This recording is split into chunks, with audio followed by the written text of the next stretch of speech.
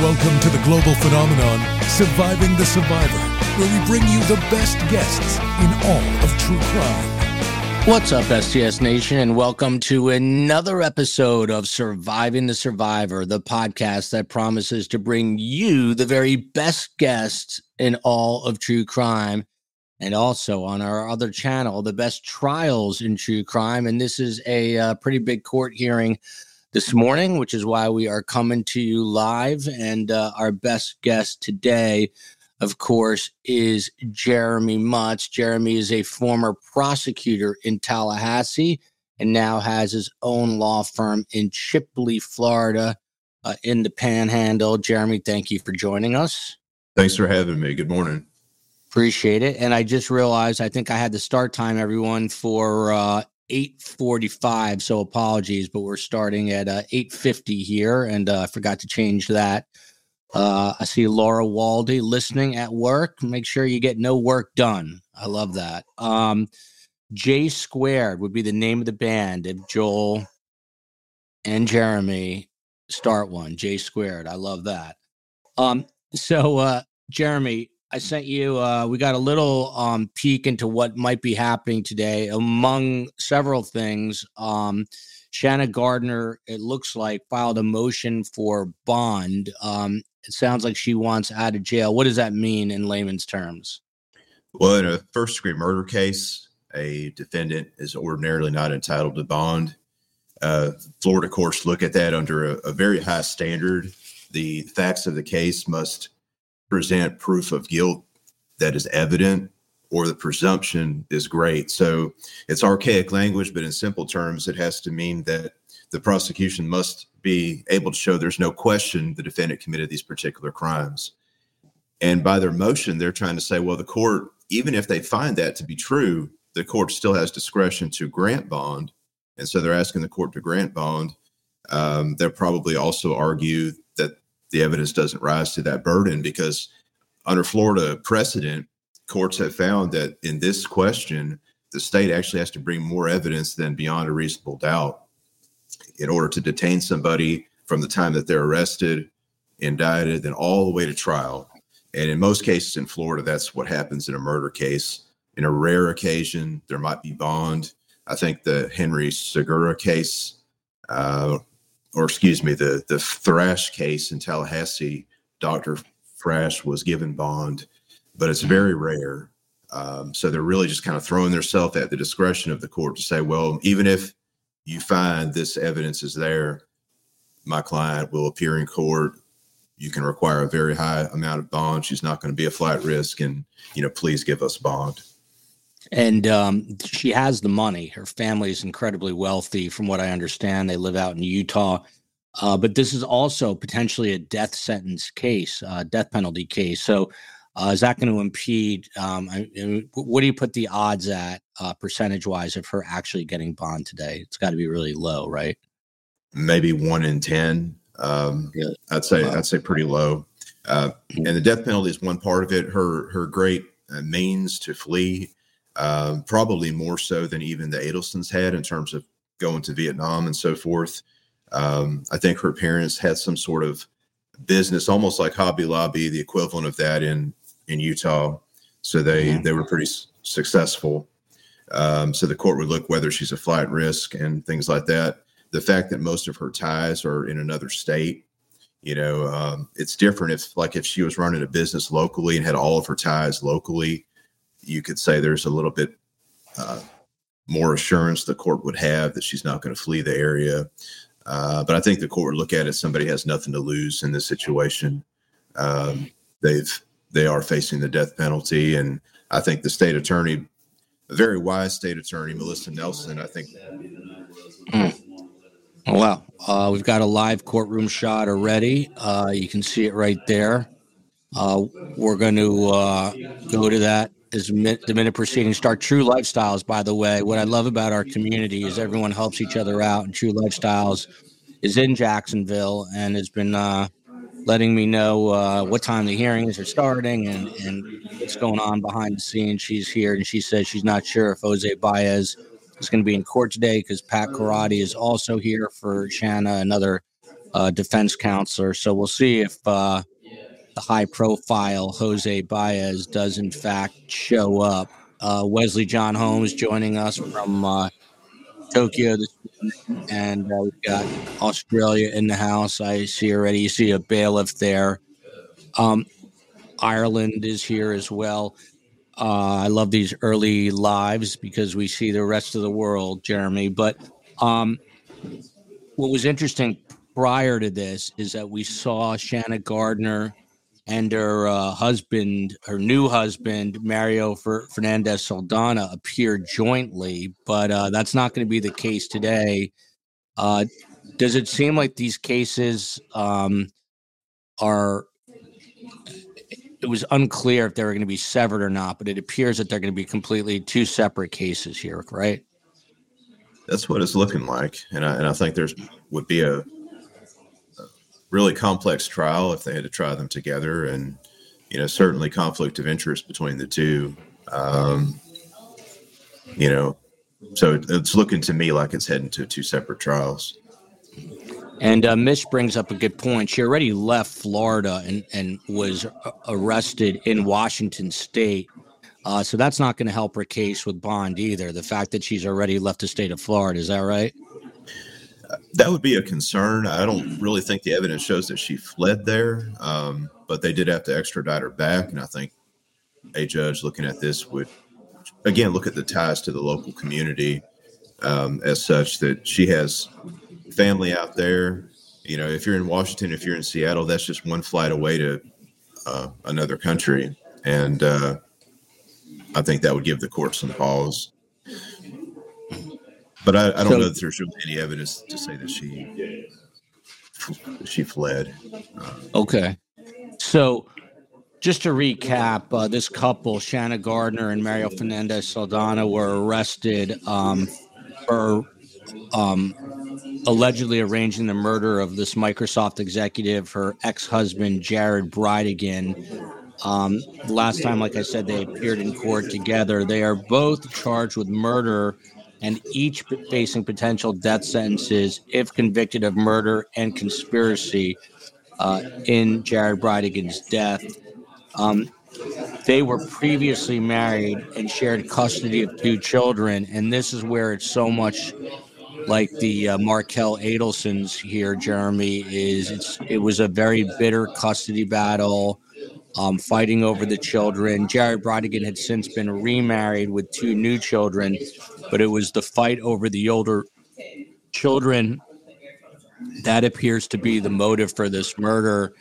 But we see it again, and we see it not far from Tallahassee, just across the top of the state there, another murder for hire. It's crazy.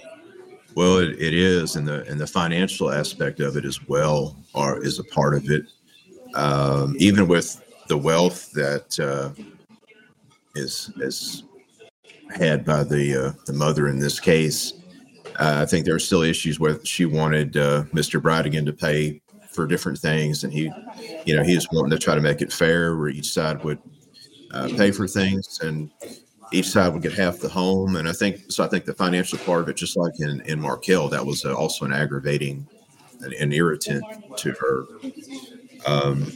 But I think it's one of the reasons these cases are so compelling, because it's frightening. We all know people that have nasty divorces, but somehow people manage to stay within the lines of right and wrong. They don't hire hitman, but this one here, obviously it went across that line. And it's like, otherwise ordinarily normal people why would they cross that line and commit murder? And I think it's a combination of factors, child custody, money, your sense of arrogance and entitlement, and would lead an otherwise normal person across that line.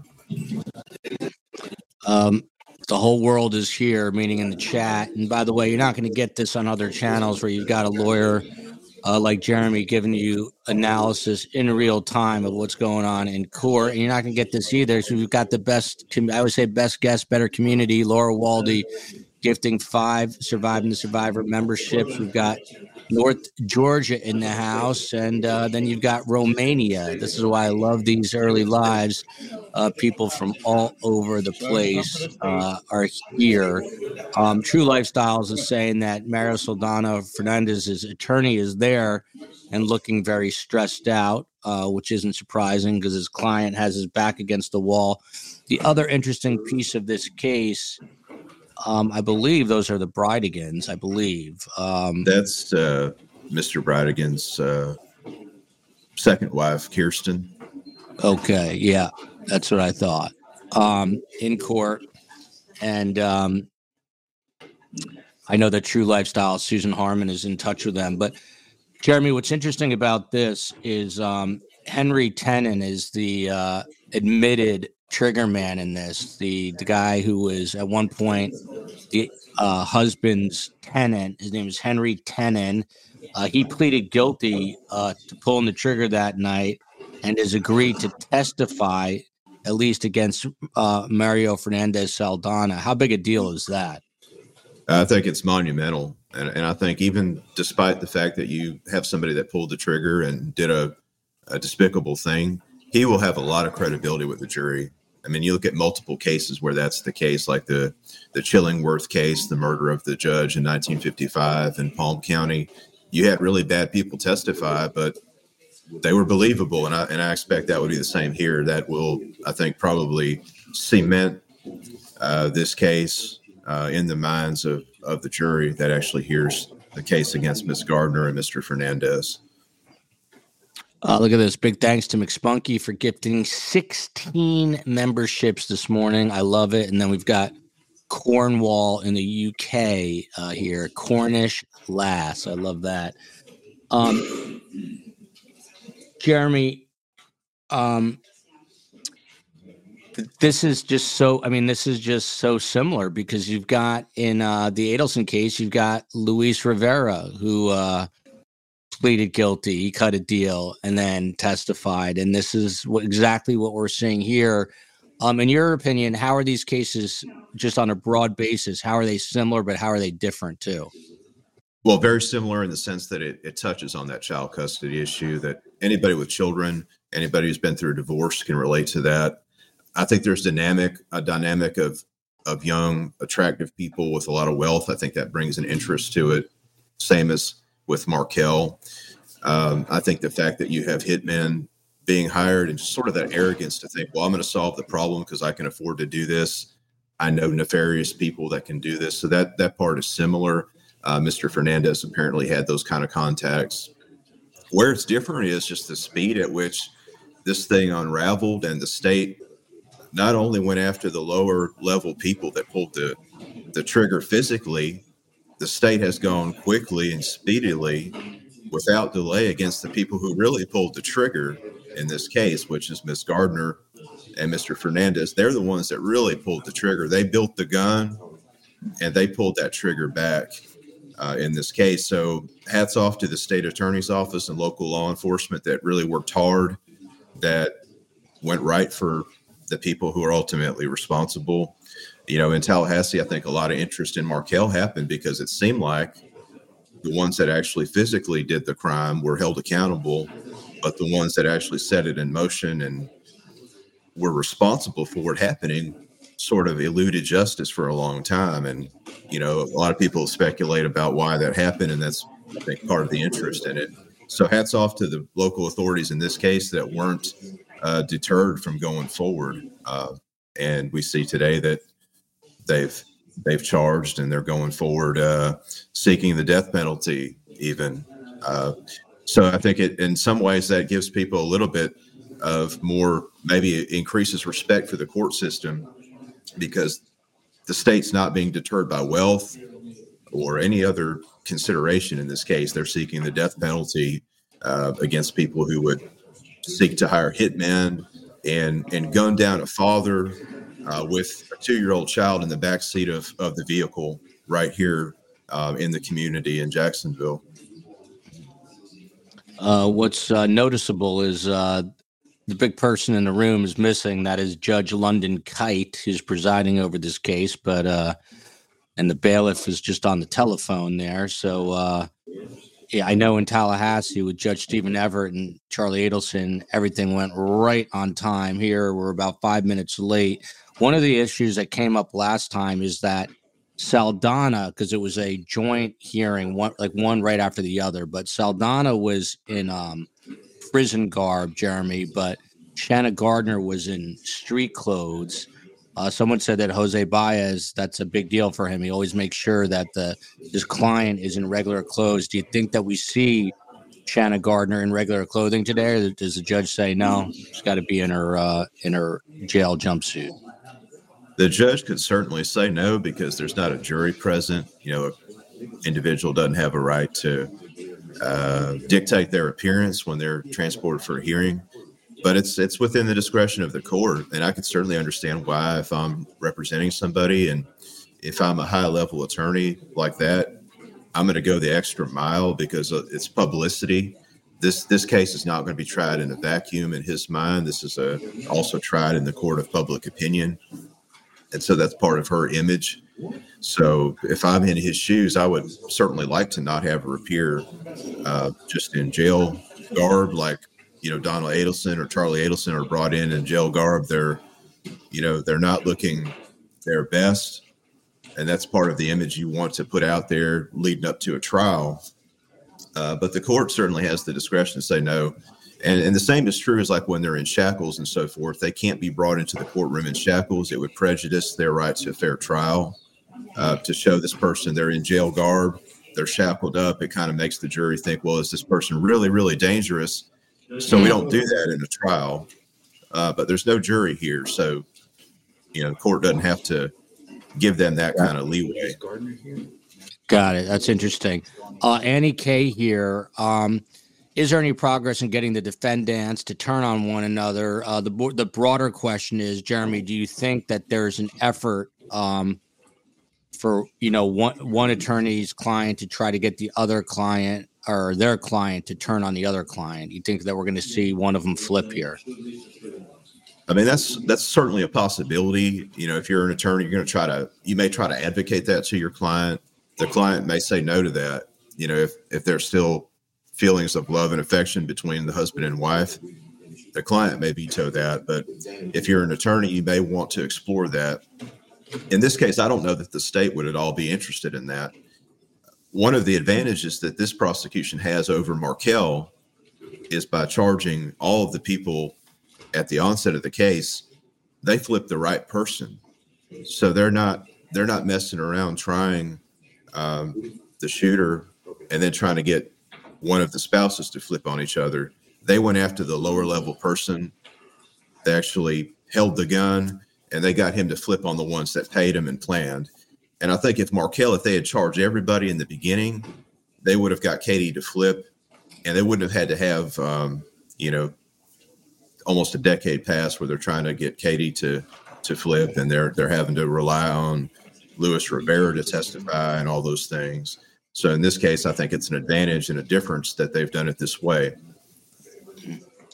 And Jeremy, someone's asking what kind of hearing this is. We do know that Shanna Gardner is going to be asking for bond, but it's also a case hearing. There hasn't been a trial date set. She was just arrested in August. I believe the husband, Mario Saldana, was arrested in March, but she was just arrested this past August. What do you think we'll see today besides discussion on this bond? Any chance at all of a trial date being set? That's certainly possible. They certainly may use this court appearance to take care of that business as well. The judge could certainly just limit it to the bond hearing. Sometimes in Florida, this is called an Arthur hearing. There's a Supreme Court case that talks about the standard at which one may be held in pretrial detention up to trial. And so oftentimes you'll call this an Arthur hearing. You'll hear it be called a bond hearing. And those really mean the same thing. But the court may just go ahead and say, do some housekeeping, say, do we need to set a trial date? Do we need to set another case management date or a status conference hearing, depending on what they call it locally? And that way they make efficient use of the time. Each judge is a little different with that. Some judges really want to be efficient. Others are more like, well, we're here for one specific thing. We'll address that, and that's it. K-Pick and a few others are just tuning in, and they're wondering what this is about. Daily Backup coming to us from Western Australia. Love this channel. Love you back. Someone's asking if Shanna is paying for Mario's lawyer. Not that I'm aware of, but True Lifestyles would know the answer to that. But just to sort of back up here, Shanna Gardner is charged along with her husband, Mario Fernandez Saldana, who she's now estranged from, of conspiring to murder her ex-husband named Jared Bridegan. Her ex-husband was a Microsoft executive. They had 2 children together. He was driving back, I think, from dropping them off, very similar to the Dan Markel case. And there was something blocking the roadway. Here comes Judge London Kite. And County is now in session.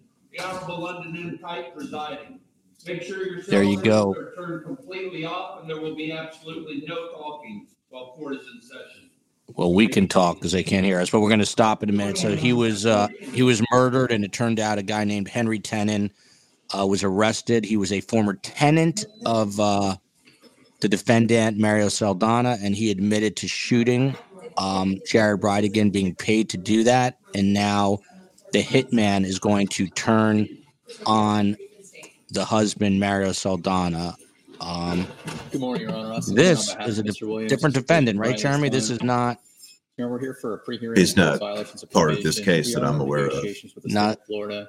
Yeah. So time to research into the timeline of his case to determine. There might be a few different defendants. Let's just take a quick listen here. Circumstances of the violation of probation, based on how old it is, and when he sent letters to the court requesting for disposition of the violations of probation. So defense is asking for approximately 2-week pre-trial date or pre-hearing date. Well, that's day-to-day life in the federal or in a circuit court. You deal with a little bit of everything. But yeah, South Africa's in the house. I just saw. Jeremy, what about the courtroom? This is a beautiful courtroom. It is, and it used to be the federal courthouse in Jacksonville. Then this. Defense is asking for 2 weeks, Your Honor. Took it over. Someone made this comment that Shanna has changed. Yeah, she's now a 6'2" African American male. No, that's not her. This is obviously a different defendant, a different case. So they're obviously going through a litany here. Again, this was supposed to start at 9 a.m. One of the things as we await Shanna Gardner's appearance here, and hopefully it will be sooner than later, is it did take a few months. They did have to extradite Shanna Gardner from Washington State back to Florida. Can we come back on the 22nd? What is that process like, Jeremy? Did she have to waive her right? Did she have to allow them to extradite her? How did all that play out? My understanding is that she did ultimately waive extradition, but short explanation of that is if you're held in another state, you're subject to their territorial jurisdiction, and it's a legacy of the 13 original colonies being original independent states. In order to come before the jurisdiction of another state's court, there's an application the state has to make, and ultimately it goes to a hearing in the state where the person is being held in custody. The governor actually signs paperwork, and if the person waives, that paperwork goes through, and they're allowed to be transported to the other state that has the charge. If they fight it, then they have to have a hearing in the state where they're being held to determine if there's probable cause. So it's in many instances people waive and they're brought back, but it still takes some time. If they fight it, then there has to be those hearings, and the governor has to issue a warrant, and they're transported back. Or March 4th, Your Honor. And here's another defendant who's in a wheelchair. Speaking of shackles, shackled up. He's in a medical wheelchair. You can see the MED on the back. So we're seeing some other defendants. He's already done. He was in and out in record time.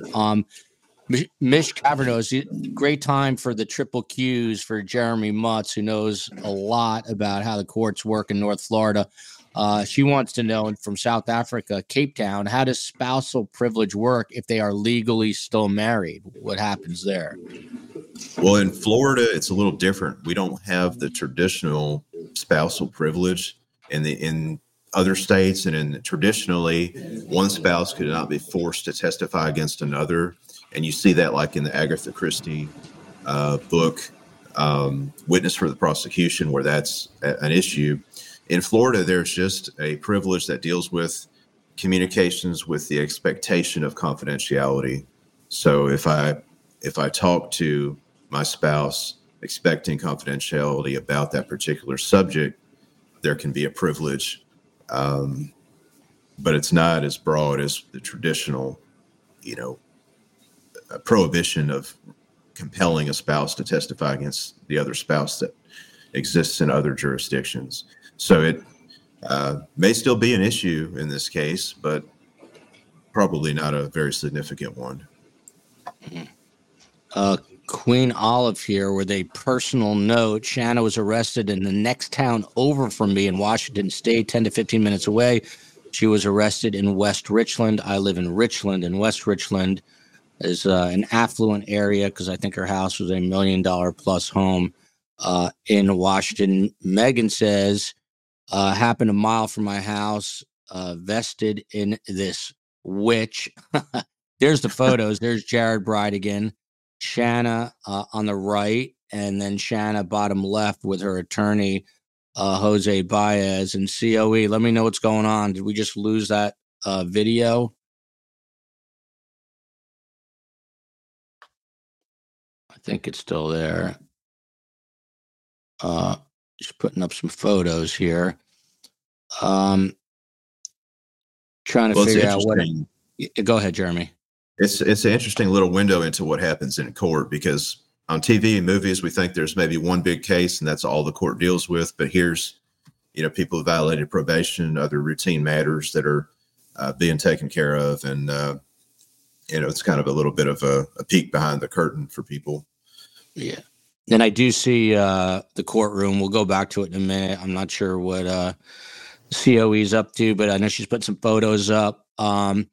Megan says, happened a mile from my house. There you go. That's crazy. And there you see Shanna Gardner with Mario Fernandez Saldana.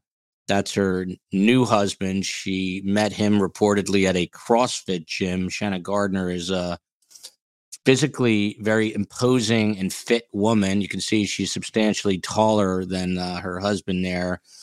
Big, strong woman. There's video of her arrest, body cam video of her arrest, and she just kind of walks out. She's not overly fazed by it. One of the things that happened here too, we're back to video of the court. Let's keep that up, guys, just so I can keep an eye on it here. But that's another defendant with available the week of February 20th. That week we have. Could we have Thursday, the 22nd, Your Honor? Yes. And would it be possible to waive our client's appearance at that date? Yes. Okay. February 22nd, 9 a.m. pre-trial. Thank you, Your Honor. Thank you. And that's all I have. May I be excused? Yes. Thank you, Judge. Jeremy, it's interesting because everyone knows that everyone here is tuning in for Shanna Gardner. Is there a reason that they're kind of holding off on her a little bit?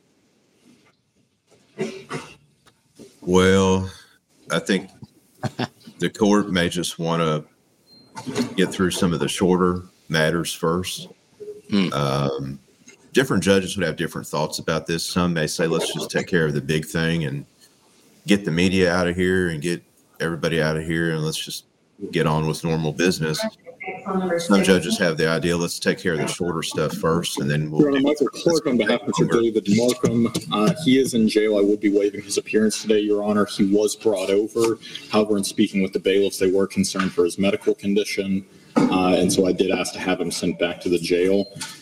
With Mr. Markham, we have received a report. We received a report from Dr. Anderton as to Mr. Markham's competency. I sent that to Ms. Wilkins. I'm just going to mute this for a second, but this is a different defendant who's not feeling well reportedly and had to stay in jail. So you see the justice system at play here. Pat Vanderwalt coming to us from South Africa. One of the other things, Mario Fernandez Saldana, whose own attorney previously, this looks like Saldana. What's going on here? I didn't think he was appearing today. Let's see if this is him. Is the state going to speak? It's Looks like him. Yeah. I appreciate an answer for that. I should make sure I've been in contact with several different departments that's tracking this within movement at this point. So I need to consult with them before, based on the fact that it's conditional.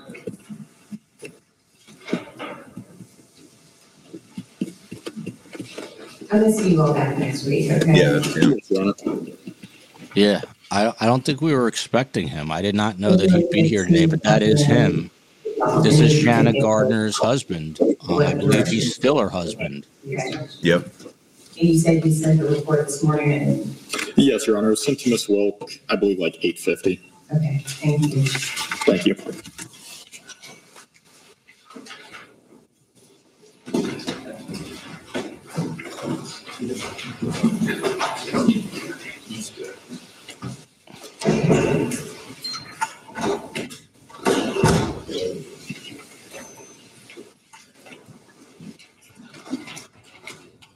Morning, Your Honor. Good morning. Christina Stickler for the state. We address the cases of Mario Fernandez Saldana, number 9, Shanna Gardner, number 11, on the court's calendar. This is Mario Fernandez Saldana, the husband, shackled wrists and feet. Good morning, Your Honor. Good morning, Your Honor. My name is Jesse Dreiser. I represent Mr. Fernandez along with my law partner, Mr. Hill, who is present. Good morning, Your Honor. Patrick Cody for Ms. Gardner, and Mr. Baez is present on Zoom. Thank you. And there's Shanna Gardner together. Yep. Good morning. All right, so I passed this to get a status on the defense position. Sure. On the motion that was filed by Mr. Fernandez. So on Tuesday of next week, we have our first deposition of the Secret Service agent who has coordinated a lot of this discovery that is sort of in dispute. And we have another deposition scheduled. The defense's position, knowing that the court and everyone would like a quick turnaround on this, was to come back the week of the 22nd to tell you that we're ready for you to assign us a neutral, an independent magistrate of some sort. I hesitate to say, well, let's just do it the week of the 22nd, because there, a deposition could be canceled. We may learn that there's more discovery. As the court knows, there are so many issues that come up and may come up. And one we already are experiencing, which is we're having trouble accessing what the Secret Service has sent us, and our expert has been provided it, and he's working on unzipping that file. And we're working as fast as possible to get this to a point where the court can hear it. And did any depots occur in the month of January? Because I thought you all were going to schedule the depots this entire month, and that's why I brought you back in February. No, ma'am. The first depot is on Tuesday.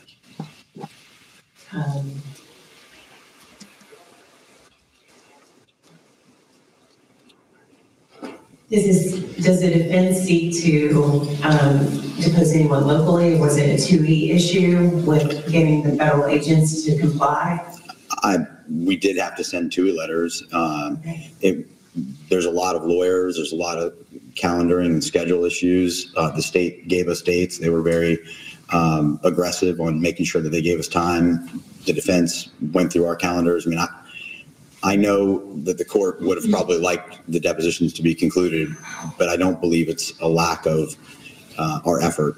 I can tell you that. Okay. So on February 13th, you have one Secret Service agent scheduled. Yeah, and then another agent who is intimately has knowledge of this particular issue is scheduled. And another agent, I thought you were also going to take depots of the company, this taint. On next week on the 13th, Is two I witnesses. I'm sorry. provided their 2 letters. There's no 2 issue. These witnesses are absolutely willing to come. Secret Service agent, ATF research analyst, and I have made names and addresses for next point personnel and expert witness available to defense. When the state says that there's no 2 issue, the court asked, did we have to provide 2 letters? Right. And yes, we did. They sent, Ms. Stifler sent us an email saying, you need to provide 2 letters. We had to draft, prepare 2 letters, get them to the state. And I made no indication that they weren't willing to come, but there was steps that had to be taken in order to get them to come. I understand. Okay. I'm just trying to figure out what the process was, and then the next point person, that's also going to be done, or that's a different day? It's actually someone from the Secret Service and someone from ATF, and they're both on the 13th. Okay. We can add, I mean, I've given them no dates. These witnesses are all on standby at any point. They want to schedule a depot. We're willing to do that. That's good to know. So.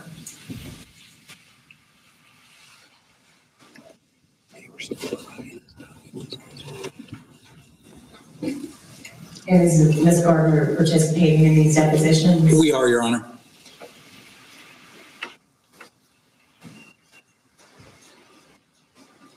And through the month of January, we were still being provided documents as to this very issue. And I think the court should know that as well. Okay. So just bottom line, you think that you would have some type of position the 22nd? I'm hopeful, yes, ma'am. Okay.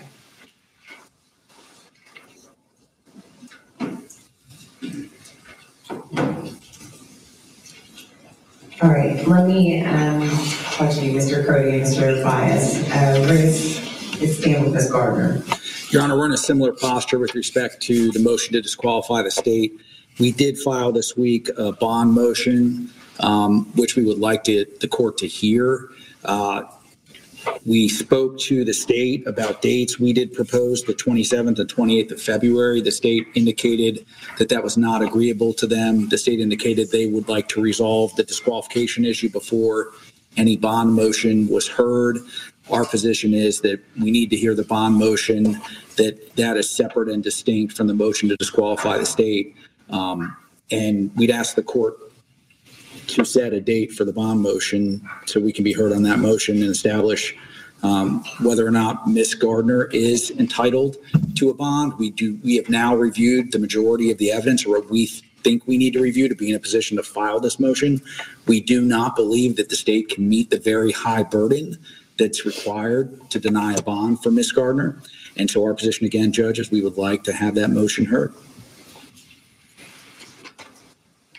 And so you want the bond motion heard prior to the disqualification. Do you have any authority on that? Judge, I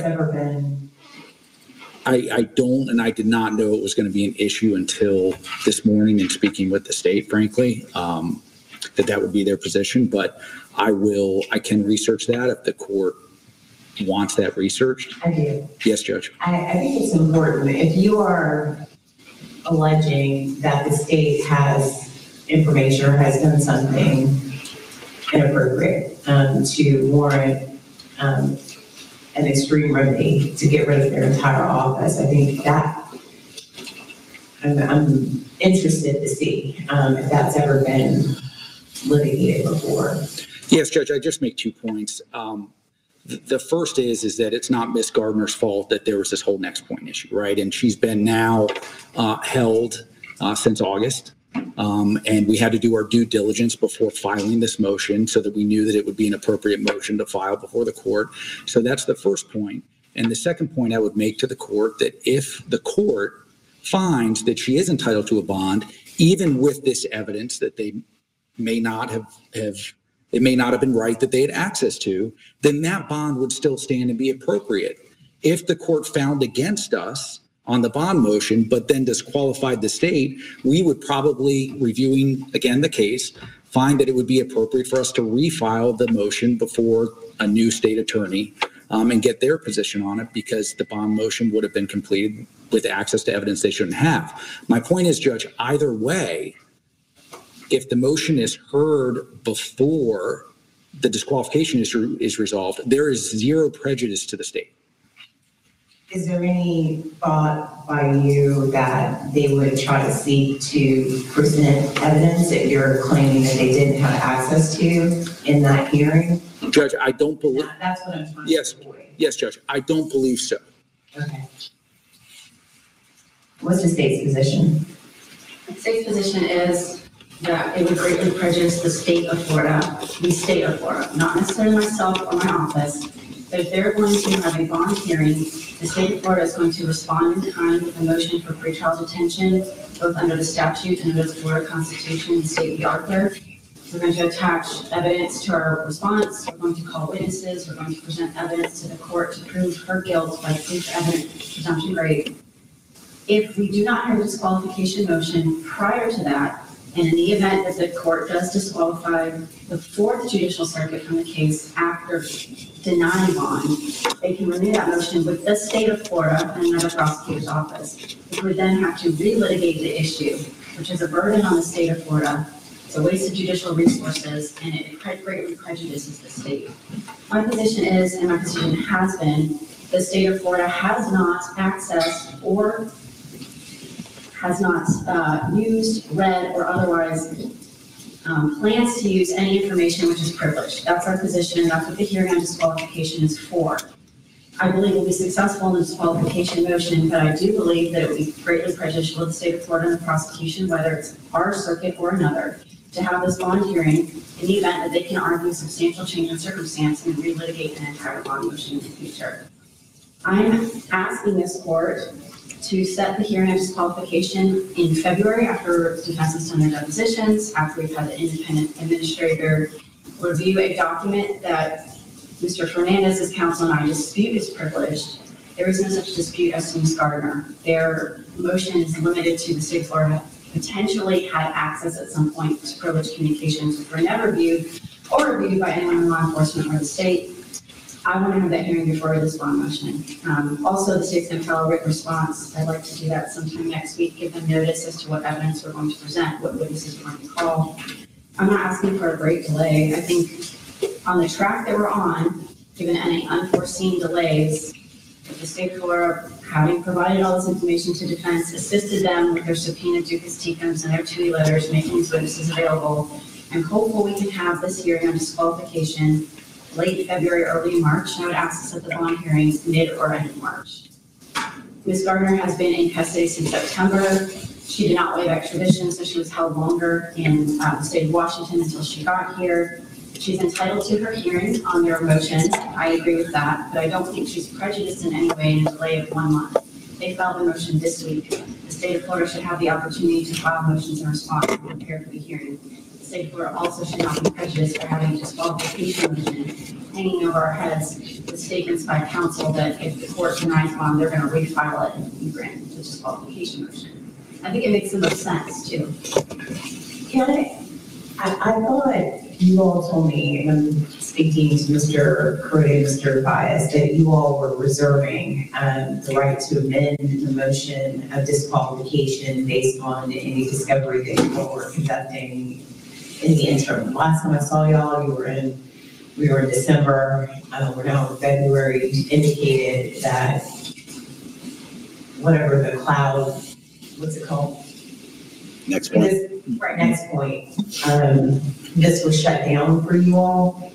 You all were going to conduct the discovery, and you were going to amend potentially the motion that you were adopting based on what Mr. Fernandez. Am I understanding that correctly? Judge, that is correct. We are still struggling, as is Mr. Fernandez's defense, in opening the information that we received from the Secret Service. So that's one hurdle that we're facing. The second thing is that we need those depositions completed to see how we're going to proceed with regard to this issue.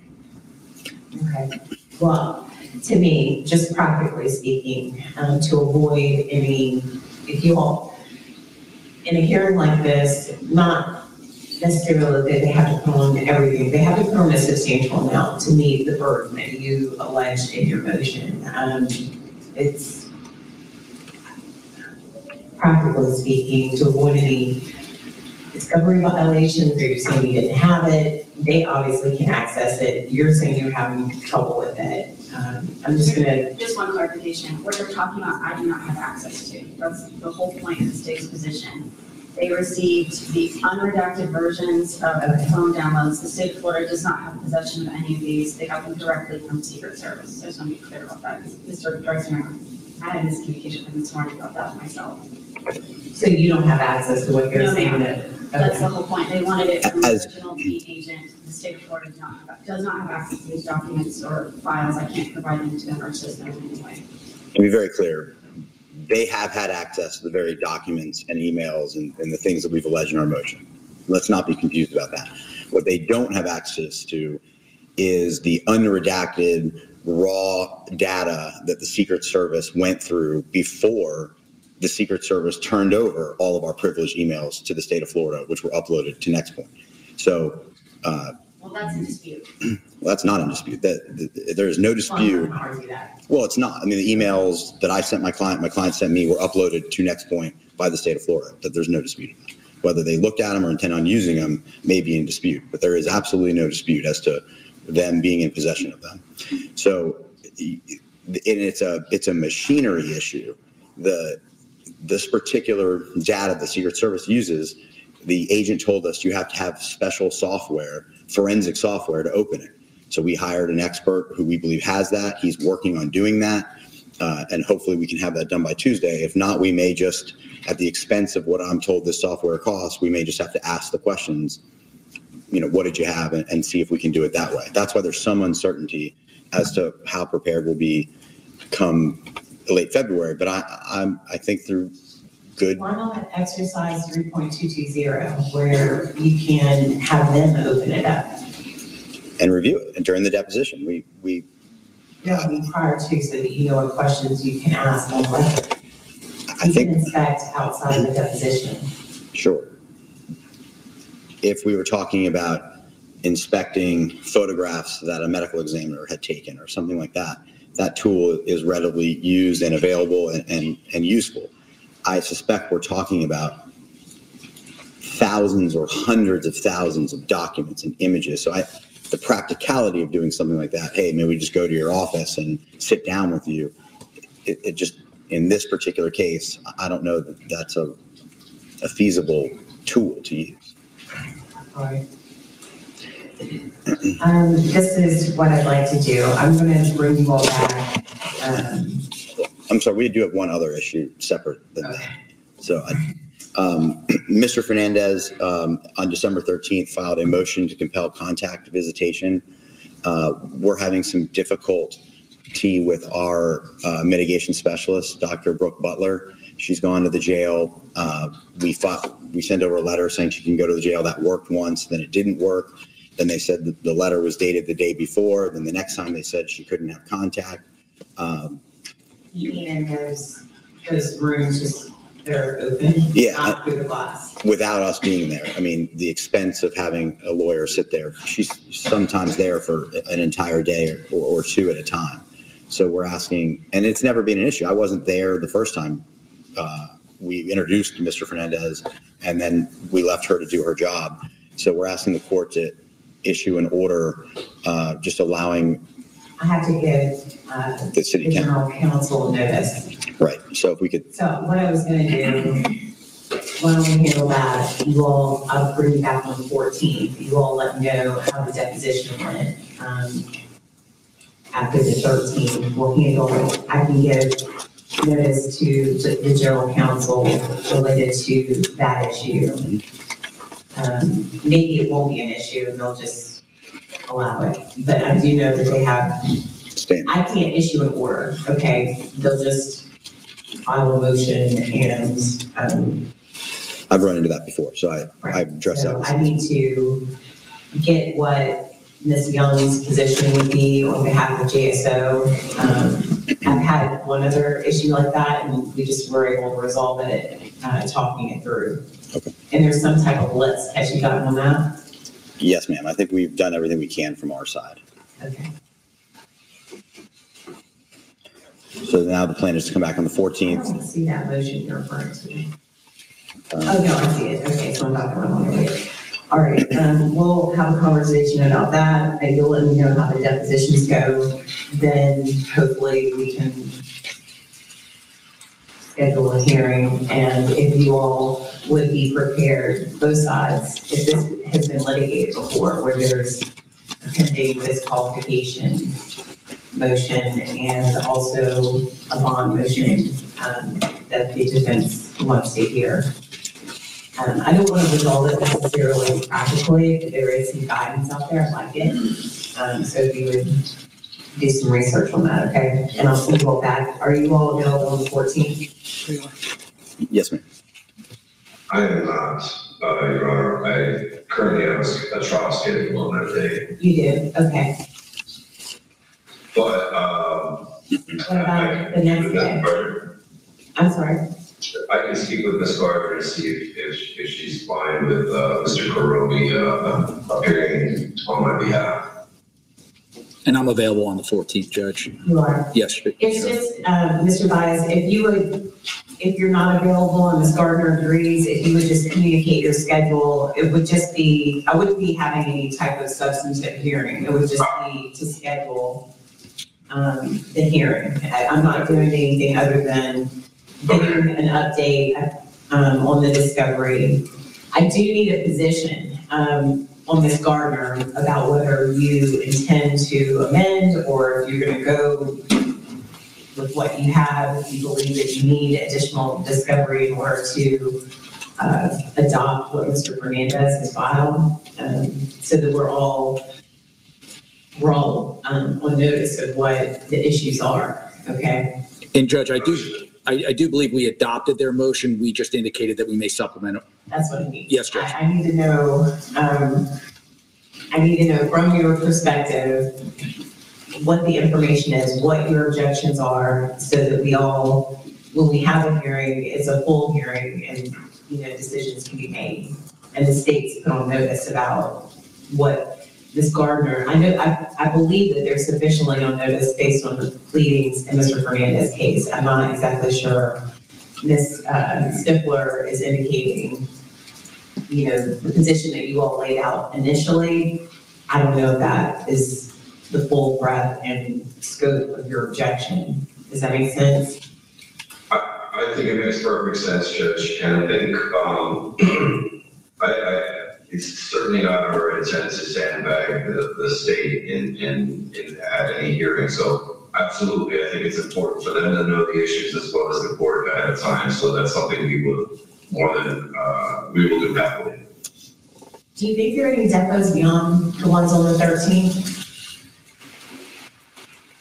There may be. Okay. Well, I'll get your position. I'm going to tentatively set up, the way that we're set up right now, I don't think you can have that conversation with Ms. Gardner about whether Mr. Crady,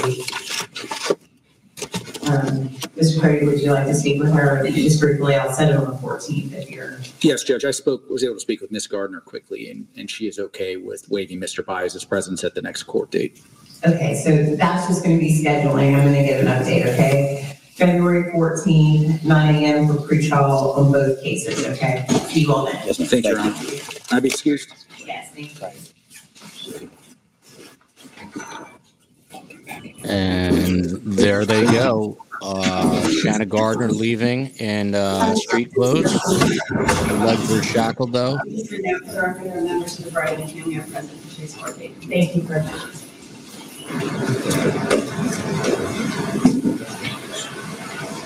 Judge London Kite was just mentioning the Bridigan family who is there.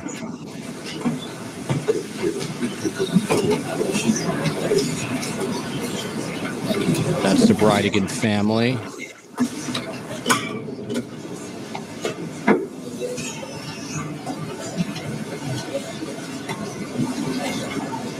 There's True Lifestyles, our very own Susan Harmon.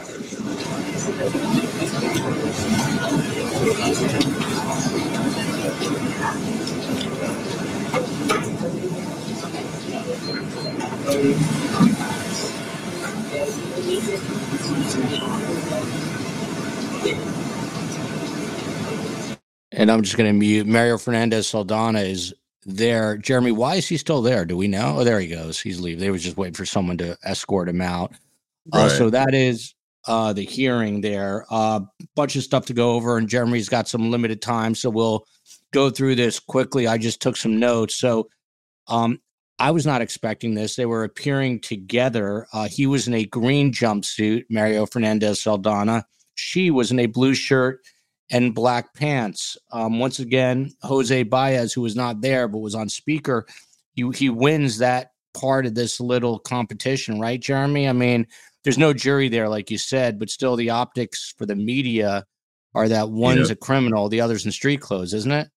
Right. She'll be on the local news tonight in street clothes. She'll be on court TV and the B-roll type footage, and she looks a little bit better. Not a significant win, but it is a little piece. And again, if you're that attorney, if you're trying to play at that level of being a top tier attorney, that's kind of the extra mile that you'll go through to do that. And there's also a subtle idea there of showing a distance between your client and this really bad guy who's in jail clothes sitting there. And they may be trying to create some daylight there. I said before, I thought husband and wife, probably unlikely that they turn on each other. However, if you delve into the background of the relationship, Miss Gardner said she only married Mr. Fernandez Soldano because he kind of pressured her. I'm going to be involved in your kids' lives, so we should get married. So how much affection does she have for him? Those are all things that I guess we'll see over the next few months.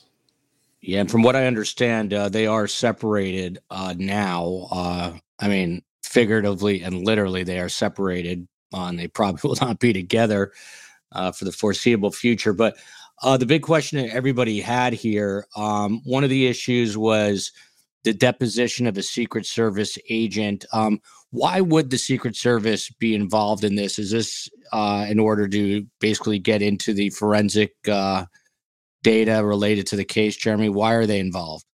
That's part of it in terms of just collecting the evidence, but they also served as sort of the protector of confidential material. So the Secret Service actually served as somebody independent from the state attorney's office and other law enforcement, because some of the evidence that was being collected in this case would be wiretap evidence, would be evidence potentially that would implicate the attorney-client privilege between Ms. Gardner, her lawyers, and Mr. Fernandez Soldano and his attorneys. So if you gather evidence like that could be subject to privilege later, and the court will have to make a decision on whether it's usable, you can't just spread that information through the prosecution unit, and because it would create a taint. So if I gather this information, I have to keep it separate. I can't let my prosecutors look at it, because that's why they've moved to disqualify the entire state attorney's office in Duval County off this case, because they say this information wasn't contained. You let the prosecution team and other people look at it. You can't unring the bell. You can't unsee something. So if the court deems this is not something the state should have and should not use, according to this theory of the motion that the defense has filed, the entire prosecutors can't be involved. It's kind of like in Markell, if everybody remembers, the use immunity that Wendy has in testifying. There's a big issue there whether they could ever charge Wendy, because how do you separate what was learned in that testimony from the other evidence that's not tainted and affected and influenced by that evidence? That's why it's a little bit tricky, and it's tricky in this case. Other similarities with Markell. In Markell, the defense at one point moved to disqualify Georgia Kappelman, if people remember that. And it was a similar type issue. And just the sheer volume of evidence is similar. At one point, Georgia said she had 8 CDs of discovery to turn over to the defense. In this case, it's probably going to be more. And that's part of the challenge in the modern day. In the past, a murder for hire plot, maybe you have a note or a letter, or you have phone records. Now you have thousands of emails and text messages and different apps that, you need a teenager almost to tell you what apps are out there to keep up with them. That the parents are, the kids know more about what's out there than we do. But all of that evidence, you get thousands and thousands of communications, and sort of the dragnet of all of that they brought in this case. Some of it may be admissible, some may not, and that's what's at issue with this.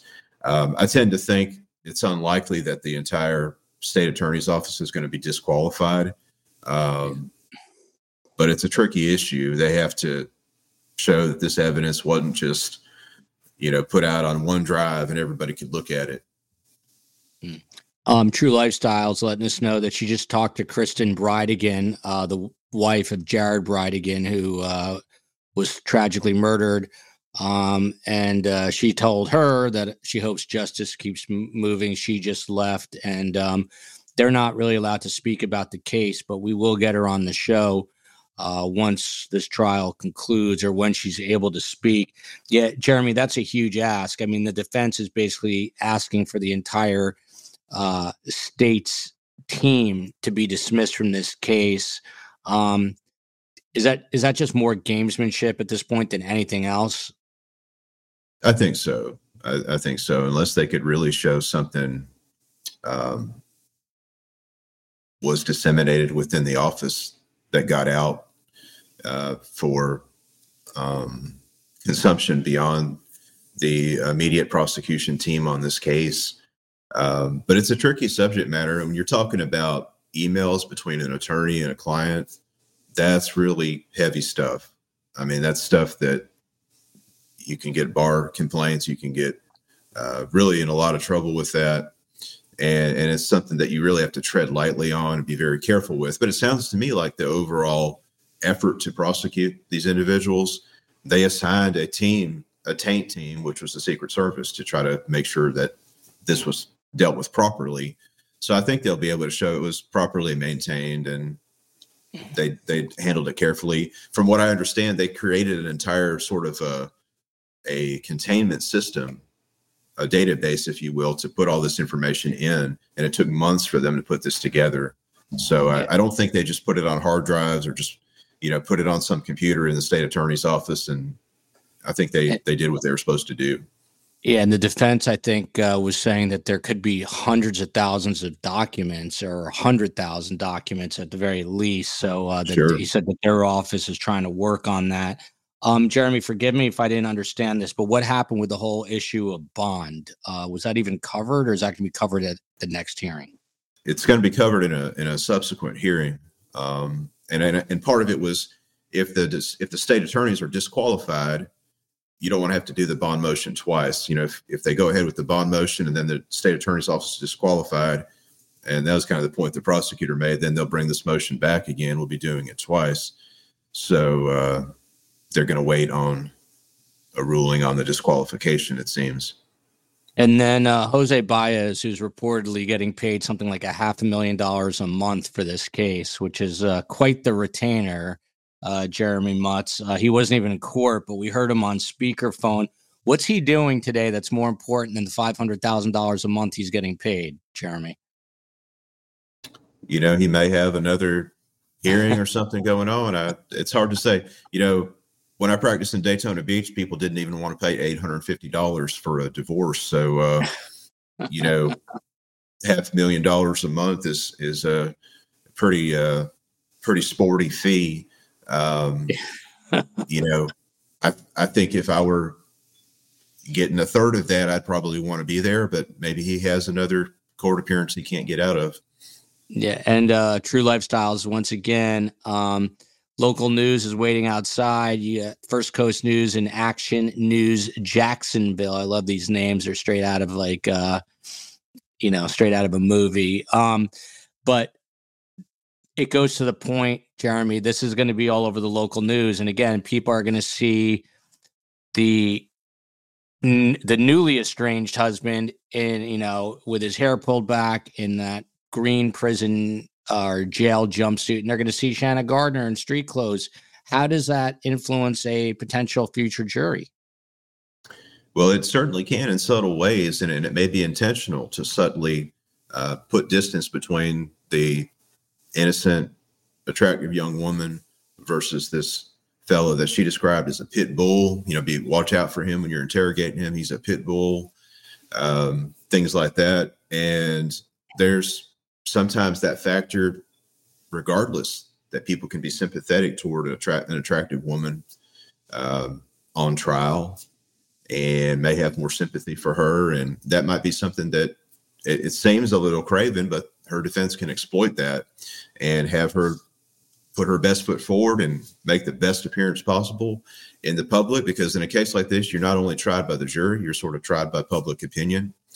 And there's all kind of little unspoken mentalities that people have about women committing crimes. I mean, I worked for a state attorney, an elected state attorney that didn't really believe women could commit crimes that were serious crimes, and almost put women on such a pedestal.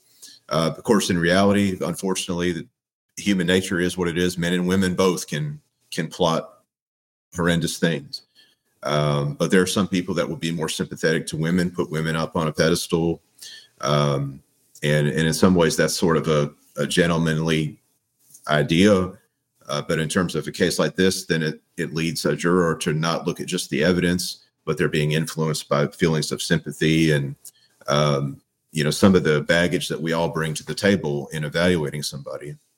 And they can certainly exploit that. And I mean, if I were defending her, I'd want her to dress a certain way in front of the jury, and I'd want her to come across a certain way in front of the jury. And I think that's, pretty normal. By the way, if you're loving Jeremy, he's coming back tomorrow, 5 p.m. Eastern. We're going to discuss Donna Adelson, who she is returning to court next week. And Jeremy will be our premier guest on our panel tomorrow, 5 p.m. Eastern. Again, Donna Adelson and Dan Rashbaum head back to court. And we haven't gotten Jeremy's reaction to my interview with Dan Rashbaum nor Donna's arrest yet. So we'll get that tomorrow night. The final thing here, and then we've got to let Jeremy go. They set another court date now, it appears like, ironically, on Valentine's Day, February 14th.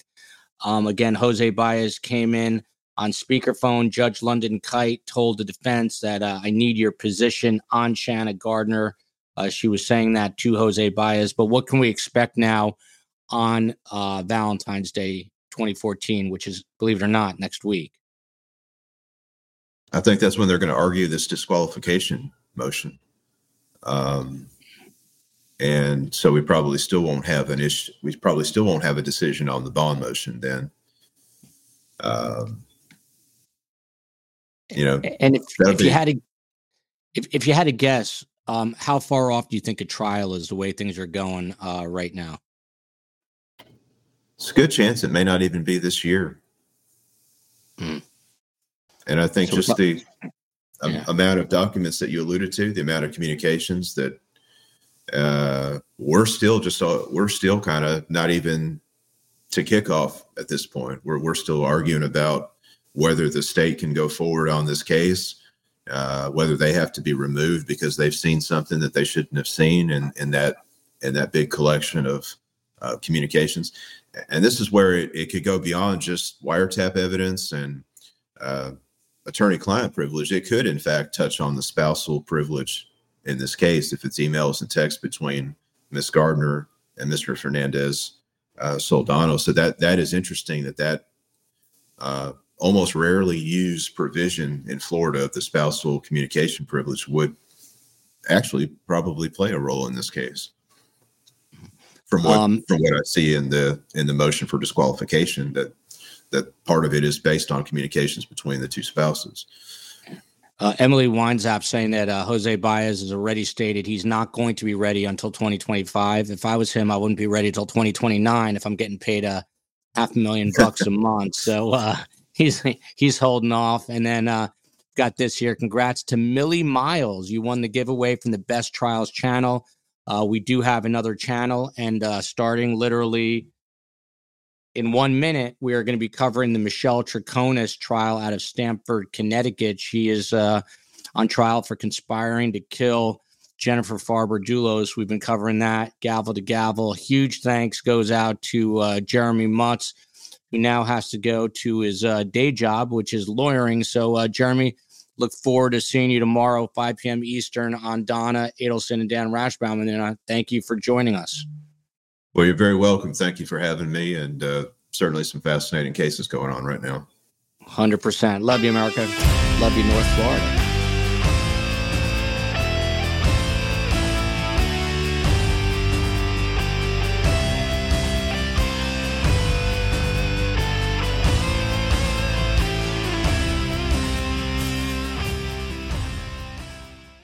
Final seconds of the game, a chance to score, and the chance has gone begging. If your business's commerce platform keeps missing the target on golden opportunities, get the MVP you deserve. Get Shopify. Shopify is the commerce platform revolutionizing millions of businesses worldwide. Whether you're a garage entrepreneur or IPO ready, Shopify is the only tool that you need to start, run, and grow your business without the struggle. Shopify puts you in control of every sales channel. So whether you're selling signed football boots from Shopify's in-person POS system, or you're vending vintage shirts on Shopify's all-in-one e-commerce platform, you are covered. And once you've reached your audience, Shopify has the internet's best converting checkout to help you turn them from browsers to buyers. What I love about Shopify is how, no matter how big you want to grow, Shopify gives you everything you need to take control and take your business to the next level. Shopify powers 10% of all e-commerce in the US. And Shopify is truly a global force, powering Allbirds, Rothy's, and Brooklinen, and millions of other entrepreneurs of every size across over 170 countries. Plus, Shopify's award-winning help is there to support your success every step of the way. This is Possibility, powered by Shopify. Sign up for a $1 per month trial period at shopify.com/ranks, all lowercase. Go to shopify.com/ranks to take your business to the next level today. That's shopify.com/ranks.